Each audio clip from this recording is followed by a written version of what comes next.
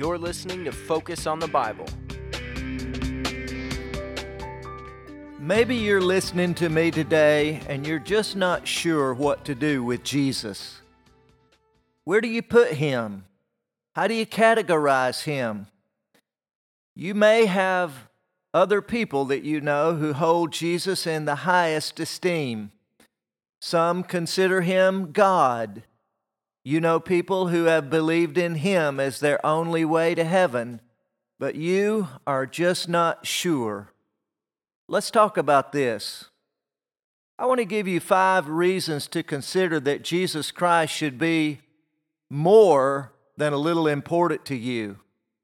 That Jesus Christ, in fact, should be considered to be God and your only way to heaven and the only way to live this life while you have life on planet Earth. Those 5 reasons begin like this. Number 1, Jesus is the central character. He's the star of the all-time, worldwide bestseller book, the Bible. Now, the Bible is not only the all-time, worldwide best-selling book, but no other book is even close. No other book that's ever been written and published even has 1 billion copies. They all fall short of that, but not the Bible. The Bible not only has 1 billion copies, it actually has 6 billion copies in the world. So when I tell you it's the all-time bestseller book worldwide, I'm not kidding. And that book has one central figure. The whole book revolves around him from the beginning all the way to the end, Jesus Christ. So since the Bible has been judged to be such a great book, I'm sure you won't mind at all if I use the Bible to make some points about its central figure. Number 2, in that Bible, it says very clearly in the Old Testament and the New that the whole universe has a creator. In Genesis chapter 1 and verse 1, the first book in the Bible, it says this: "In the beginning, God created the heaven and the earth." The word God is a very interesting word in that first verse of the Bible, and I want to explain it just in a moment. In the English, we have a singular word and we have a plural word, easily distinguished. A singular word means there's one. Plural is anything more than one. But in the Hebrew language that the Old Testament was written in, there are 3. There is singular, that means one, and then there's something called a dual. A dual means there are 2, exactly 2. And then they have the plural in Hebrew that requires 3 or more. The word God in Genesis 1:1 is written in the Hebrew plural. That means there are 3. We call those 3 members of the Trinity the Godhead, Jesus Christ being the second figure. So when we turn to the New Testament in John chapter 1, we find Jesus Christ clearly pointed out as the creator of the universe. Verse 1, "In the beginning was the Word, and the Word was with God, and the Word was God. The same was in the beginning with God. All things were made by him, and without him was not anything made that was made." And so God created the universe, of course. But Jesus is God. And the Bible says that not only did he make all things, but the Bible says that if it was made by him. In verse 17, Jesus Christ is actually named. The Bible says, John 1:17, "For the law was given by Moses, but grace and truth came by Jesus Christ." I point that out because in verse 1, he's called the Word, capital W-O-R-D. He's the Word.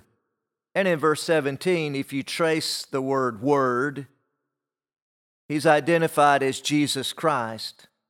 The Word means a thought or a communication, and Jesus is the member of the Trinity of God that came to earth to give us the thoughts of God or the communication that God wanted us to have. And we value that as important. That's more than important.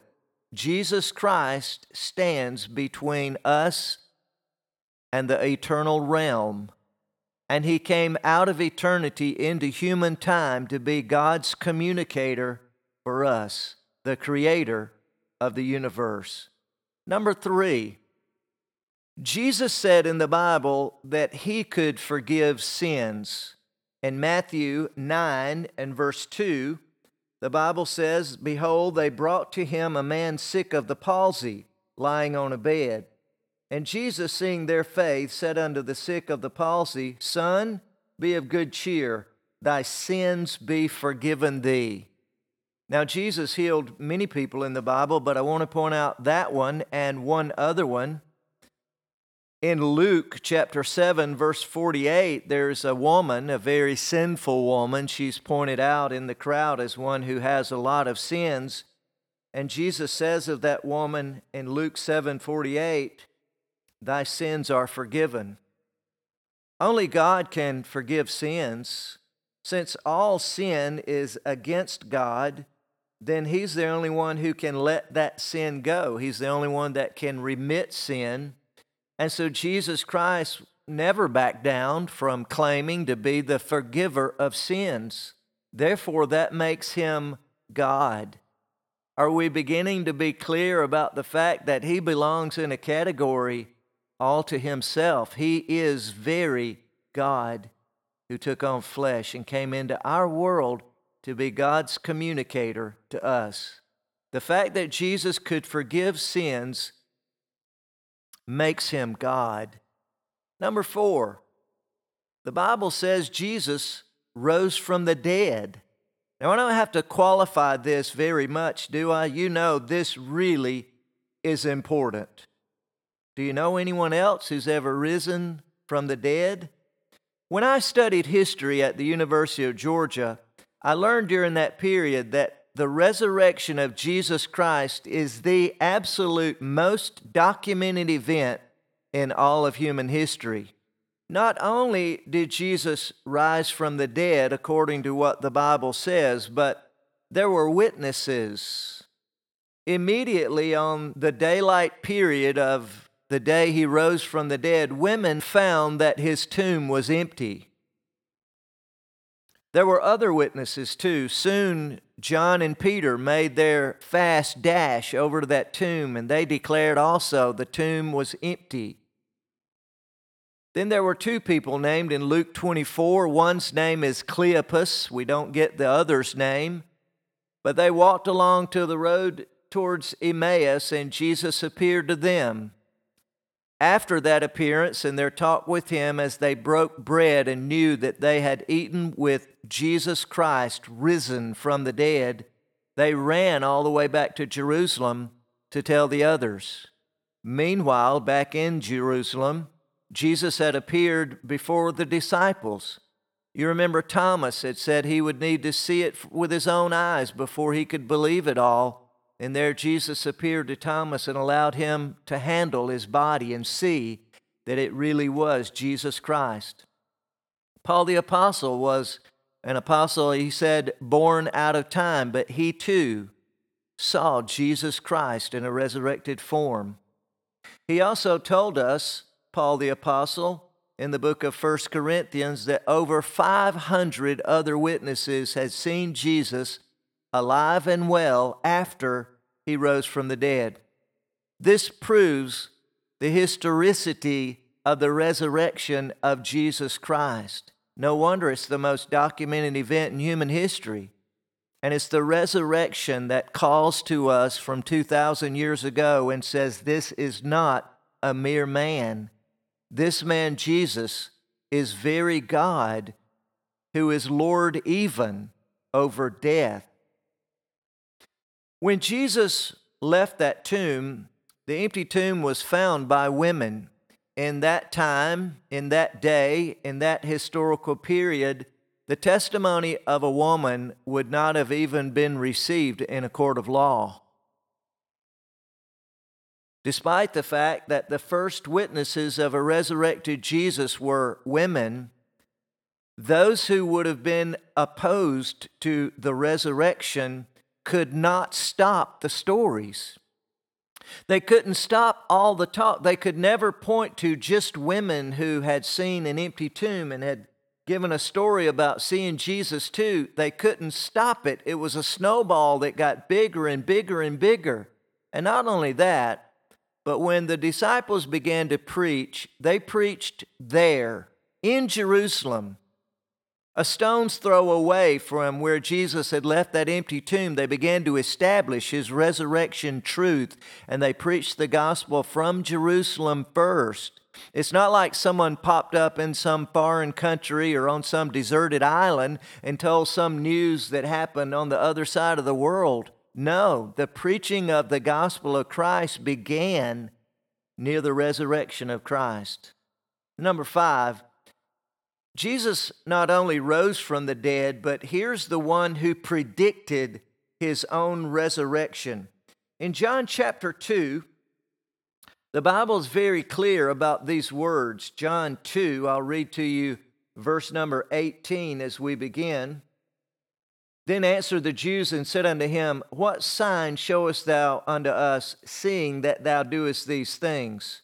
Jesus answered and said unto them, Destroy this temple, and in 3 days I will raise it up. Then said the Jews, 46 years was this temple in building, and wilt thou rear it up in 3 days? But he spake of the temple of his body. When therefore he was risen from the dead, his disciples remembered that he had said this unto them, and they believed the scripture and the word which Jesus had said. So even though the Jews misunderstood him in the beginning in John chapter 2, and when he said, if you tear the temple down, I'll build it back in 3 days, he was referring to his body, and his disciples knew it and remembered that and believed the resurrection of Jesus in due time when they heard it with their own ears. In Matthew and chapter 12, Jesus did it again. He often did it when he got to that period in his life and ministry. He often spoke of his death, but he also spoke of his resurrection. In Matthew chapter 12, verse 39, Jesus said, But he answered and said unto them, An evil and adulterous generation seeketh after a sign, and there shall no sign be given to it but the sign of the prophet Jonas. For as Jonas was 3 days and 3 nights in the whale's belly, so shall the Son of Man be 3 days and 3 nights in the heart of the earth. And so Jesus called his own resurrection. This is Katie barred the door, friend. When you are a man who can predict your own resurrection and tell the people repeatedly that you will rise from the dead, and when you can call how many days and nights it will take you before you live again, and when over 500 witnesses are produced at your after-resurrection life, you have barred the door fairly in the court of evidence. This is a slam dunk. Jesus Christ cannot simply be kind of important to us. He is very God, and if He is God, He is the God who told the truth about Himself. Why does it matter to you and me? Here's why. Because Jesus Christ said that He would die on the cross for our sins. He said that He had come to seek and save that which was lost. That would be all of us. And when Jesus Christ died on that cross, He was paying for your sin and mine, and He rose from the dead, showing that payment He made for us was received in heaven. You could have everlasting life by believing in Him. Won't you do so right now? This episode is a production of Focus Evangelistic Ministries, Incorporated. You can write to us at Focus Ministries, P.O. Box 498, Danielsville, Georgia, 30633. For more information about our ministry, you can visit our website, freddycoyle.org. That's FREDDIECOILE.org. We'll see you again for next week's episode of Focus on the Bible.